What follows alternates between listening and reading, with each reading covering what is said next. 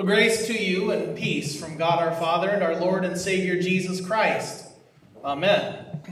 You couldn't tell this by now. We take the Bible pretty seriously here, right? You guys can attest to this. How much time have we spent studying the Bible in your 8 or so years here? Quite a bit. And in fact, I've dedicated my adult life to studying the Bible. It's something that is simple enough for a little kid to understand. Our preschoolers understand it. But it's also deep enough that you can study it for a lifetime and barely scratch the surface of the depth and the riches and the knowledge of God. We are the Bible people, right? Sola Scriptura, one of our famous slogans of the Reformation. In fact, I've even got that tattooed on my arm over here. Scripture alone, the only rule and norm of doctrine and faith in the church. But you might be surprised to know that there is another book that is of equal importance to the Bible. As difficult or as strange as that may seem. And no, don't worry, I am not a Mormon or anything like that. There's another book that God has written, and your fate rests on the contents of this book. The only problem is that we ourselves cannot read it. Not because of language problems or anything like that. You don't need to learn Greek or Hebrew for this book. In fact, you can't. But I'm talking about the Lamb's Book of Life. It's a book that Jesus has written from before the foundation of the world. Even though, unlike the Bible, we can't crack this book open and read it, there is a way that we can determine whether or not your name is written in it. Here's a quick test. You want to know how to find out? Do you believe in Jesus Christ, God's only begotten Son, the Word of God made flesh, the Lamb of God who takes away the sin of the world? Okay, good. That's not a rhetorical question.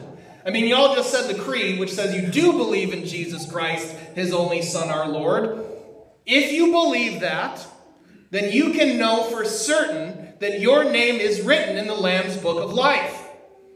To my knowledge, there is not a single occasion anywhere in the Bible where there is the very act of writing that name in the book. It's as if all the names ever written in the Book of Life were already written there, like the Lamb wrote them in advance. The only changes ever made to the Book of Life that are recorded in Scripture are when names are blotted out. In other words, when people persist in their rejection of faith and of Jesus through the moment of their death. The only way your name cannot be in that book is if you don't want it there.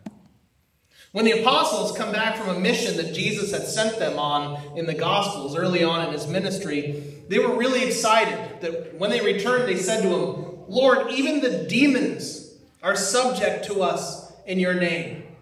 And Jesus says, you don't need to be excited about that. Do not rejoice that the demons submit to you, but rejoice that your names are written in heaven. And this is usually kind of a tricky doctrine to talk about. The biblical doctrine of election, God's choosing you for His very own. There are so many problems that arise with this when our own human reasoning tries to take the place of what is revealed in Holy Scripture. What Scripture says is this: salvation is 100% the work of God. Condemnation is 100% the work of man. The question is, if God loves everyone, which you agree He does, hopefully, yes, the Bible's pretty clear. And if Jesus died for the sins of the whole world, which the Bible says He did, why then are some people saved and not others? Why do some come to believe and others don't?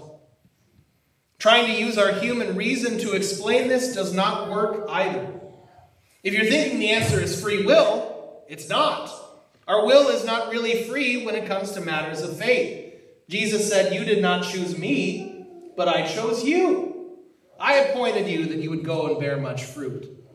You can choose to wear long pants or shorts, drive a Chevy or a Ram, but you can't just up and choose to become a Christian. St. Paul says that no one can confess that Jesus Christ is Lord except by the Holy Spirit.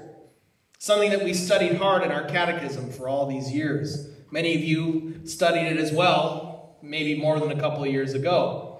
I cannot not by my own reason or strength believe in my Lord Jesus Christ or come to him, but the Holy Spirit has called me by the gospel, enlightened me with his gifts, sanctified and kept me in the true faith, in the same way that he calls, gathers, enlightens, and sanctifies his whole Christian church on earth, and keeps it with Jesus Christ in the one true faith. This is most certainly true. No one comes to Jesus except by the Holy Spirit, who comes to us through water and the Word. And Paul says in Romans, how can you believe in someone that you've never heard of? Not possible. How can you hear unless someone preaches? How can someone preach to you unless they are sent? And yet God has called us by the gospel, the good news of Jesus' life, death, and resurrection for you. And the Holy Spirit creates faith in us. And this is evidence of God's gracious call, his election of us from before the foundation of the world. The other error that people run into when trying to figure this out, and why some are saved and not others, is that if people hear the gospel and they still don't believe it, then it must mean, logically in their thinking, that God didn't want them. That God didn't want them to be saved in the first place. But the Bible says God desires all people to be saved and come to a knowledge of the truth. That's another misuse of human reason that puts our thinking above Scripture. It's a mystery. It's a mystery of salvation, and it's one of the things that we will not ever understand with our logic in our brain, but something that we hold by faith. In fact, it's not even a thing for us to trouble ourselves with, but a matter of comfort. You have salvation right here and now because God wanted you. He chose you before he even made anything. He wanted you even before he made the world. He made you knowing full well your sins that you would commit and thought you were worthy of dying for them anyway. If God had a refrigerator, your picture would be on it. God intended this to be a comfort to us, to rejoice that your name is written in the Lamb's book of life. And you didn't write it there. You didn't sign on the dotted line to become a Christian. You became a Christian because the Holy Spirit called you by the gospel of Jesus Christ. You have been joined to Jesus Christ through his work of redemption, his saving death, his resurrection. In the vision that we heard from Revelation this morning, John has seen a view of the end of all things. We see what the consequences are for the statement that we proclaim throughout this season of Easter. Christ is risen. He is risen indeed. Hallelujah. You thought that just was for April 17th, but you're wrong. We have been brought into this great city, the bride of Christ by God's grace alone through faith in Jesus, which he gave us as a gift. And you know, in looking at this passage, I have to chuckle to myself a little bit. I was an English major before I took up the study of theology. And studying literature and poetry, I'm always a little uncomfortable when you're mixing metaphors, right? Are you warned against this once in a while? It can be rather difficult to get your point across in a mixed metaphor. I always like to say that mixing metaphors is like a penny saved by walking a mile in your neighbor's shoes to spite your face. It's really hard to make your point. When we mix metaphors, our results are often comically disastrous, but not so with the Holy Spirit. The revelation given to St. John is a coded message, a letter given to the persecuted church in times of distress and difficulty and tribulation, the tribulation that Jesus promised that we would have. And it's written in a code that takes the rest of Scripture to unlock it. So he's got all sorts of mixed metaphors here. Jesus is the lamb, but he's also the shepherd. He's a temple, and his followers are the bride, but his bride is also a city. Not only is the lamb the temple, but also the glory of God. And the glory of God is also the light of the nations. And those that are part of this bride/city of the Lamb are those whose names are written in this book of life. Clear as mud, right? It may be confusing, and it seems confusing, but for those of us who know the words of Jesus from the Gospels, it all makes perfect sense. Throughout John's Gospel, he proclaims the truth that Jesus is the glory of God. Glory as of the only Son from the Father, he calls him. He proclaims that Jesus, and Jesus himself says this, is the light of the world. He's also called the Good Shepherd and the Lamb of God who takes away the sin of the world. He's also called the door of the sheep. And he refers to himself as the bridegroom.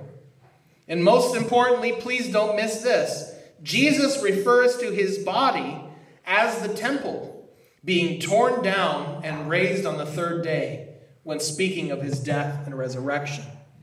He, Jesus, is the dwelling place of God and the presence of God among us even now. He is the exact image of the invisible God, which was a part of our chapel theme for this school year. And the whole bridegroom thing, groom, right? It means that he has eternally pledged himself to us with all the faithfulness of God himself, and that nothing could ever drive us apart. I get it. In this day and age, we are justifiably skeptical about human marriage. Human marriages don't always last, and that is a consequence of our world that has been broken by sin. But it is not so with the true bridegroom, the one of whom all good earthly husbands are a picture and a shadow. There's a reason Paul describes the union of husband and wife as a picture of Christ and the church in Ephesians chapter 5. You see, the true husband, the true bridegroom, gives up everything for the bride. And we as earthly husbands do our best to follow suit. Not so that we can earn God's favor, but because we've already received it. Likewise, the church submits to Christ in full confidence that because of his love for us, we know that his will for us is perfect and good. Earthly wives do their best to follow suit, not in order to earn God's favor, but because they've been favored by God already. In this promise, just the very fact of Jesus calling himself the bridegroom, he has pledged us to himself throughout all of life's journey. The revelation was written to Christians who were suffering immensely. And it also brings us consolation and comfort today also. This declaration that Jesus makes concerning marriage, quoting what he'd already spoken in Genesis, is most fitting. What therefore God has joined together, let no one tear apart. It's an imperative for us on earth, a command, but for Jesus, it's a promise. Nothing will separate us from the love of God in Christ Jesus our Lord, as St. Paul said in Romans 8. Nothing, height, depth, powers, anything in creation, not even life, not even death, can separate you from God's love in Jesus Christ. I know Revelation gets a bad rap. It's a scary book, one that's often used to scare people into straightening up. You know, like in the movie Joe Dirt. Kids, you might know this one. This is where you want to be when Jesus comes back? That sort of thing. Judgment Day and all the whole 9 yards. And that's true. Jesus is coming back. But that wasn't the original understanding of this book, nor is it God's intention of giving it. It's a book to comfort us. Life is tough. And that's sugarcoating it. Our graduates this morning are embarking on the next steps of life's journey. And I am absolutely confident that they are prepared for what lies ahead, because I'm confident that their names are written in the Lamb's Book of Life, and so are yours. They and we together have come to know the love and care of Jesus throughout their days, either at St. Peter's in school or in church on Sunday, and they move forward from here as members of our church family. The same goes for us. Wherever life's journey takes you, Jesus has pledged himself to you. He has written your name in his book in his very own blood.